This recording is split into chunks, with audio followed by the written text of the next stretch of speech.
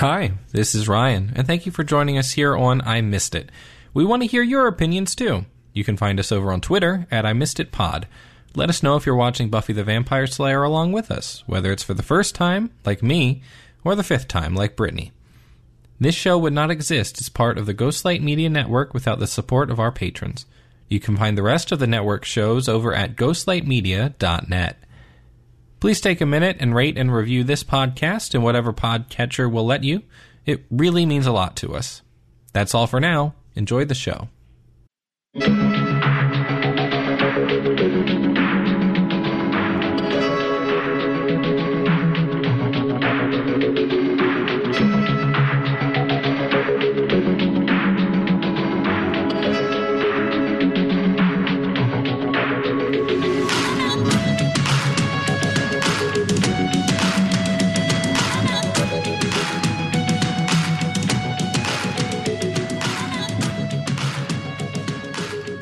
Welcome to I Missed It, the podcast where we watch a show that one of us wanted to watch again and the other one missed entirely. I'm Ryan, and I missed it. I'm Brittany, and I have not. And we are on Buffy Season 1, Episode 6, The Pack, from 1997. The IMDb summary says, Xander, everyone's favorite, not my favorite, but Xander and several other students are possessed by the spirit of a demonic breed of hyenas that wreak havoc at the high school. That's a new one. Yes. Hyena possession. Was never done before and has not been done since. For a reason has not been done since. I am torn right now, having just seen this episode, because there were parts of it that I genuinely enjoyed. And there were parts I was like, oh, this is new. This feels like growth. This feels like character development. This feels like a show finding its footing. This is interesting and new lore. You've never seen a show do something quite like this. And then there were parts of this show where I was like, what the hell, Joss Whedon? What are you doing? So I'm very torn. I really like this episode. I find it probably the most enjoyable of all of the episodes that we've watched so far. Which is 6. Which is 6. And then the next episode is probably the best episode of Season 1. High praise. So how well did you remember this episode? Pretty well for the most part. There's random things that I forgot. Is this the first time that Buffy or Willow has talked about Willow's crush on Xander? I don't remember. I think it's the first time that they discussed it.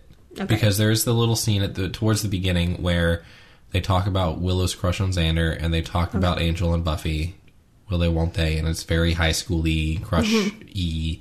All of that's been implied before now. Yeah. But this is the first time they come out and talk about it. I couldn't remember if this was the actual first time that Willow's straight up said that she's basically in love with Xander.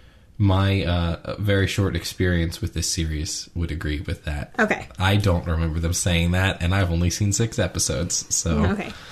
So I forgot that. I couldn't remember if that was the first time or if they said it before. I also forgot that they had an actual pig. Yes, they did. Pig escape, which I feel is very 90s high school. Yes, of course they had an actual pig that they actually had on set, and they had to hold and feed and act with and against and dress. Sarah Michelle Gellar looked like she was having the time of her life with that pig, too. It felt like this was her best day at Buffy so far, was the day that she just held a pig. Yeah. And that was not a teacup pig either. No, but it was baby. It was a baby, yes, but it was a pig. Mm-hmm. It was not a like little teacup pig, which is what you would have seen today. Yeah. You would have seen a purse-sized teacup pig with a funny hat. No, it was a coat or something. It was like, it reminded me of like baby Wilbur from Charlotte's Web. This was Herbert. Yes, I think they said his name's Herbert the Herbert. Razorback. Yes.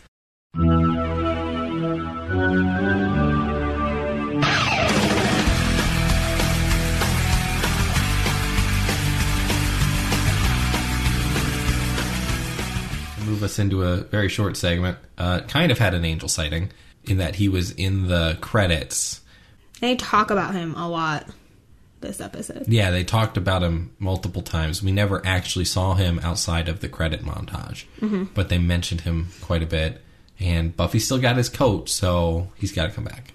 I mean, the next episode is entitled Angel. But there's a show called Angel. Yes, but the next episode is literally entitled Angel. That's confusing and unnecessary. Come on, Joss Whedon. I'm pretty sure it was before they were like, we're going to give you your own show. Well, he is the most interesting character on this show so far. So interesting. But they've done a really good job of keeping it that way. Mm-hmm. Okay.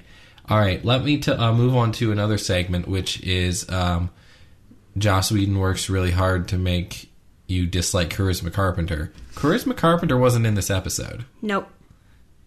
Which I don't understand, because the entire episode is about, hey, look at these awful people that we're going to literally turn into hyenas, and they are going to rip apart a pig and then a principal and eat them. We're going to do all of this. We can't make you dislike Cordelia more. I feel as though this episode had a missed opportunity of Xander getting all up in our business. I was waiting for it. I was waiting for it because he got all up in Buffy's business twice or whatever. He essentially almost sexually assaulted her. Yeah, well, and then they made a joke about it, which Buffy made that joke, said the line about and Willow said, what happened, as she's dragging Xander. He almost went across felony sexual assault. Or something like that. Yeah. But it was like a throwaway joke. It was like, can't do that now. Mm-mm. But they could have very easily had a bit where Xander went after Cordelia that way, or Cordelia went after Xander that way, because, you know, it would have been very easily for it to be like, oh, he dresses differently, he looks different, and, you know, they could have made a line or a joke about, oh, he smells so much better today, and let that have been the thing that sent Cordelia after him, but they didn't. Mm-hmm. They worked so hard to make us not like Cordelia, and then they have this episode, and then she's not even on screen. She doesn't show up. It was very strange. Mm-hmm.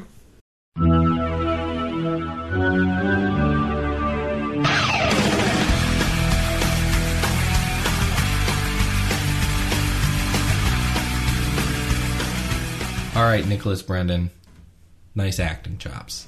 I gotta say, I was impressed for most of it. It was very clearly all right, we're gonna let this actor have this episode. Mm-hmm. And he pitched his voice down, he changed his tone, and it worked, and he was able to be consistent with it. Which I didn't realize he did that until the end when he became Xander again. Yeah, because I had just fallen into it, and it was what I was used to, and then at the end, he went back to his normal voice, which is higher. Yeah.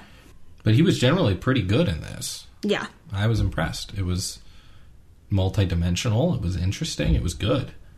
Mm-hmm. At least, his performance, at least. Yes. So, I don't know. So, I think it's very interesting, and we'll see where Xander goes from here, is where I'm at right now. Yeah. I have a couple more things that I forgot. The hyena hearing, like when Buffy and Willow are sitting on top of the like balcony thing, and Xander comes and the pack or whatever come in, and you see it like zoom in on Xander, and then like the hearing of what Willow and Buffy are saying. Yes. I never caught that before, and I liked it a lot. That was interesting. I didn't really expect them to do that. It was a very nice touch in an episode filled with ups and downs. Yeah.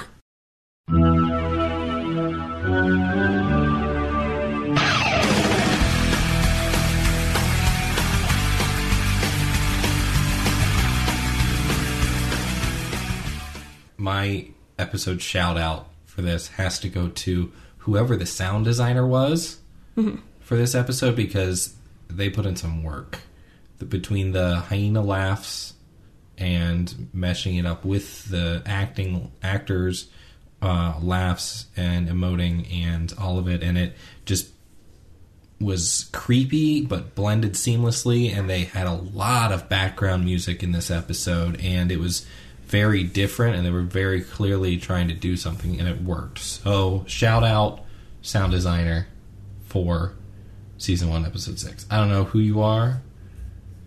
Maybe I can find it. I even wrote down that hyena laugh. So good, so uncomfortable. So uncomfortable, yes. Do you have a specific shout out there?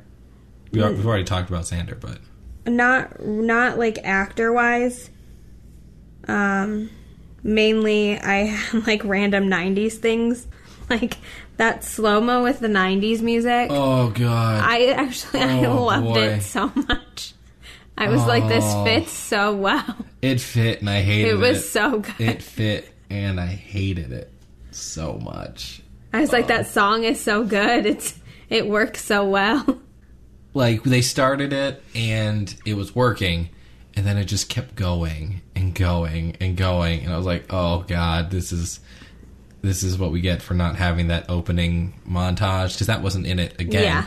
But instead we get slow walk, emo, 90s music. Oh, man. Because they had to give all 5 of them their own moment. In their Yes. film. Oh, and the close-ups and the angles and the... Yes. Oh, man. It was a really bad music video. They weren't even lip-syncing. Like, it was to the point where I expected them to, like, stare through the camera and start lip-syncing to the audience. Mm-hmm. They didn't, thank God. Can we talk about the very poorly quarantined hyena exhibit? Yes. Right. Because 8 people tried to sneak into the hyena exhibit and 2 got caught. The last 2. The last 2. 2 got caught because there was a very small closed sign, a couple of, like, sidewalk closed... the caution tape. And, yeah, like, sidewalk closed, like, folding barricades that were very small and not even placed right. And there was a reflector, like, that you stick in the end of your driveway so the snowplow doesn't hit it, and then like some caution tape. And then they got further in and they knocked down more caution tape. There was no fence, there was no door, there was no barricade, there was nothing. Mm-hmm. It was so bad. And I get that at the end, like, the zookeeper's in on it and all of that stuff, but he still wasn't, like, actively trying to infect the entire town. No. Right? Like, they were very specifically quarantined off so that he could do his whole ritual thing, because he wanted it. He didn't want anybody else to get it. He wanted it. Yeah. My God. Oh, the poor quarantining was... Oh, boy. And that's the basis of the whole episode, so it just drove me nuts, because I like so much of the rest of it, but it's all built on this poor foundation of... Yeah, there was some caution tape, and then teenagers were teenagers. Oops. What... Giles said. Boys will be boys. He's turned into a 16-year-old boy. Oh, no. So you're saying he's moody and he's changed his clothes and he started hanging out with more people? Oh, my God. I think he's turned into a 16-year-old boy. I think you have to kill him.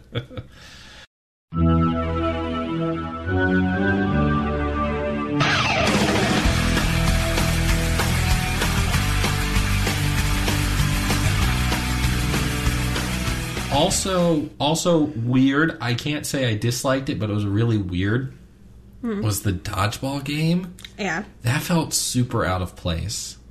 Like, well, the whole thing felt weird because they didn't speak. Like, it's not even that they didn't speak, but, like, nobody vocalized. Like, they didn't, like, there was no grunting or, like, sounding of exertion or... Which is new because that's all Buffy does anytime she does anything. She has to fake exert so that her stunt double knows when to punch. Yeah. But do you work more closely in a high school environment than I do? Do they play dodgeball in PE anymore? Not to my knowledge. Are they allowed to? Not to my knowledge, no. They didn't when I was in high school, but even then it was like we as students chose to do it, and our PE teacher was like, "Are you sure?" And he was like, if you don't want to play, you don't have to. I don't think they play dodgeball anymore. Like, I've seen them playing all sorts of other sports. Like, today they had Frisbees out. But, like, dodgeball, I'm pretty sure now, because of all the bullying issues and whatnot, like, they're not allowed. Yeah, and, you know, the whole point of the game is to hit people with heavy balls. Like, Yeah. it's not like there's another course to this, right? No. It's not like football where you tackle, but there's a goal. Yeah. Right? Or you tackle The person goal with the is ball. hitting people with the ball. Yeah, the goal is to hit the people with the ball, and that's it. And the harder you can do it, the better you are at it. Like, Yeah, because the harder you throw the ball, the more accurate it is. right. So, yeah, I don't think they play dodgeball in high schools didn't think anymore. so. I don't know if it's been, like, officially banned or anything like that, but I think enough people were just like, yeah, maybe we should not. Yeah. But it would certainly not be in the TV show, again, unless they were trying to make a bullying point. Yeah. Which is what they did, Ish. kind of. Ish. They like made the bullying point with the same kid 3 times in the first like 15 minutes, and then we never saw that kid again. No. I assumed that he was going to get eaten at some point. I assumed they were going to eat him. And then they showed us Herbert, Rip Herbert. They ate Herbert. And then they ate the principal, which also, shout out Principal Flutie for making it 5.5 episodes. Great work. You will be missed. Yes. I forgot completely that Xander had nothing to do with Flutie. I thought that it was all five of them. I completely forgot that he was too busy trying to sexually assault Buffy during that time. I did want to say one more thing about the dodgeball. A gym class where they all have to wear the school colors, Yeah. basically. I feel like that's pretty standard in like TV shows and movies. Though. Yeah, well, because it's a good way to establish the school colors, and it works. However, their red and gold scheme is very Gryffindor. Yeah. It was very Gryffindor, and for whatever reason, Willow was wearing a long sleeve t-shirt that almost looked like a sweater that looks almost exactly like some what the Quidditch uniforms were for Gryffindor. Like it was like even like where the stripe was and the stripe continuing onto her sleeve, it was almost exactly the same style. Theirs was more maroon than like red, right? Which one? Sunnydale? Sunnydale. Sunnydale was a little more maroon, I think. Almost more brown. Yeah. But the gold is really what sold it. Yeah. And yeah. It was close enough that I immediately went, oh, that's interesting. Right? Obviously there's no connection, but it was just interesting. Yeah. There's only so many color combinations in the world.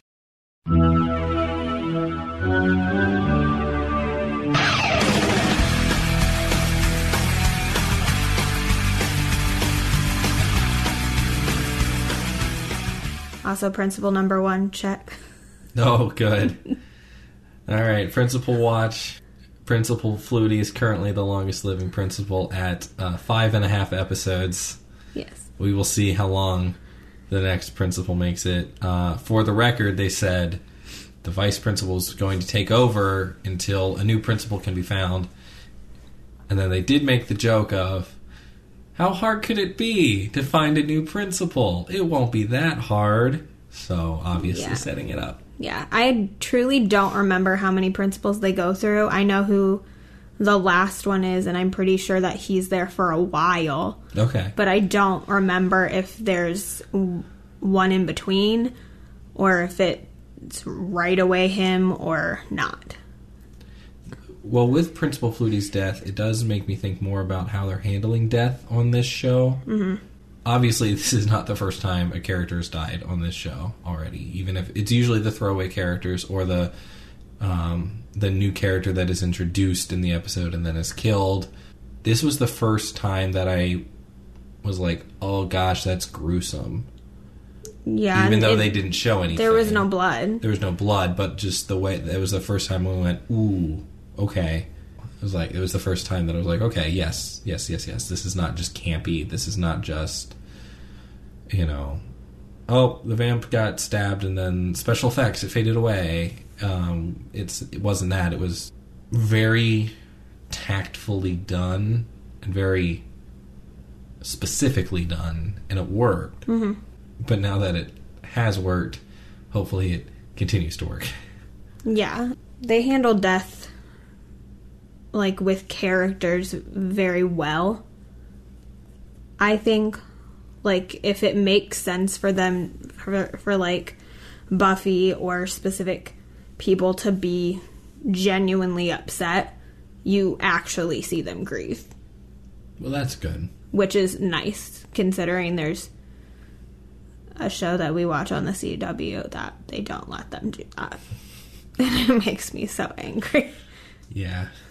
We'll save our Flash opinions for another show, but we have many of them. Internet, we have many of them. Oh my goodness. Yes.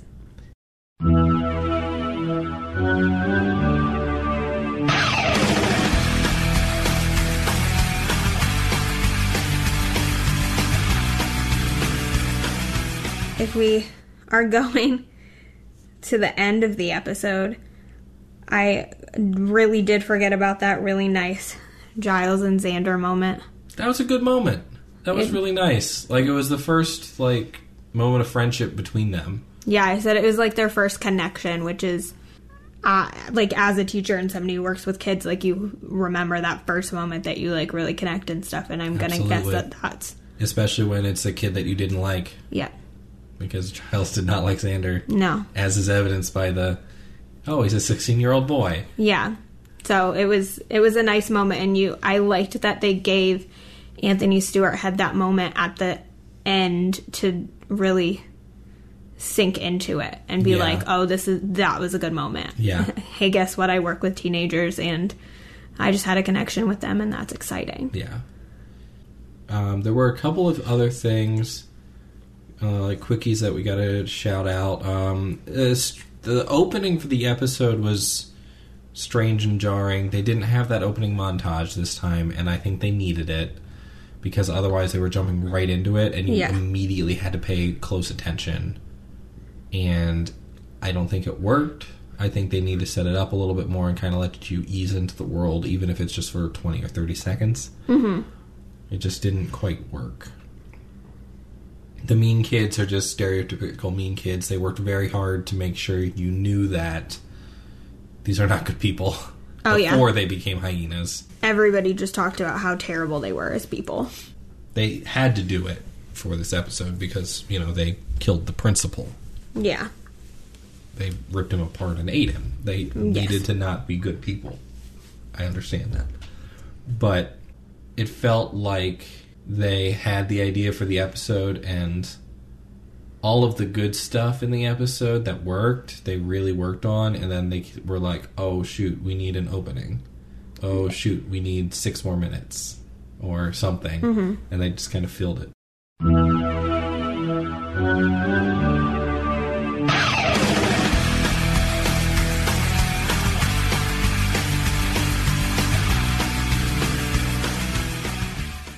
Okay, and then I have 3 quick Buffy things. Mm-hmm. One, I don't know why the director decided that Buffy needed to be actively chewing gum. The 90s thing of chewing gum. Chewing gum, but with your mouth open so we can see that you're chewing gum. It happens in 90s TV shows and movies and stuff a lot. I hate it. So much. It's gross. This was the first Buffy outfit that I went, what the heck? Because at the end of the show, she's wearing, just a t-shirt and a skirt and a black beanie. Oh, yeah. The one that doesn't even, cover her ears all the way. Yeah, the one that doesn't cover her ears. It makes her look like a poorly dressed robber. It makes her look like she found Daddy's robbing clothes and decided to wear them. Like she's playing dress up or something. It did not work. It was weird. Also, you're in Southern California. Yeah, you don't need a hat. You don't need a hat, much less a beanie. Yeah. Willow had a skirt with pockets. She did, because we got a close-up of that pocket. Yeah.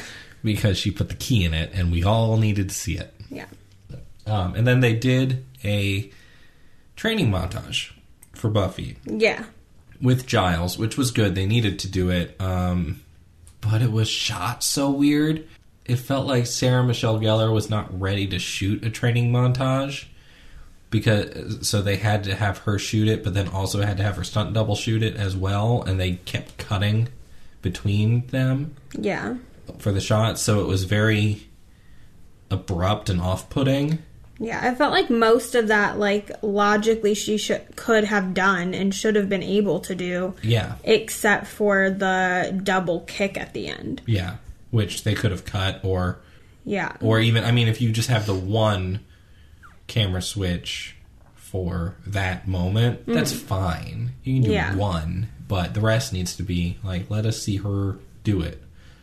Not let us see you switch camera shots repeatedly and constantly. But yeah, that was pretty much it for this episode. Did you have anything else you wanted to talk about? No, we didn't rate it, though. Oh, we didn't rate it. I was going to give it a 7 until I thought about the quarantine bit again, and I can't get over it, so I'm giving it a 6.5. Okay. I'm probably going to give it maybe like an 8-ish. Okay. Strangely enough, this episode on IMDb is rated a 7.6, which is the same as last episode. Really? Yes. I like it better than the last episode.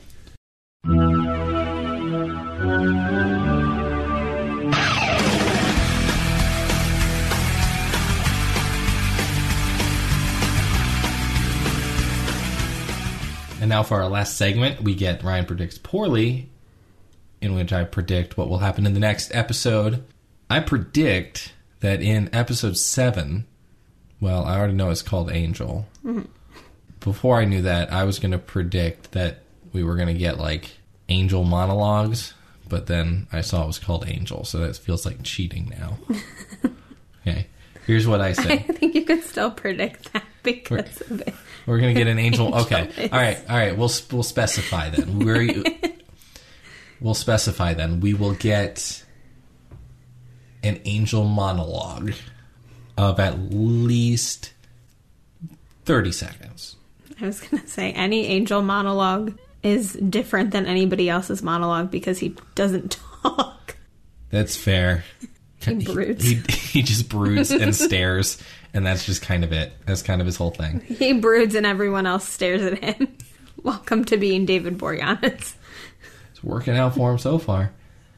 Well, that brings us to the end of episode 6 of I Missed It. I'm Ryan. And I'm Brittany. And don't forget, please feed your hyenas correctly. I don't know what correctly is, but... I've never met a hyena, nor do I plan on it. Feed your hyenas. This has been a public service announcement from Ghostlight.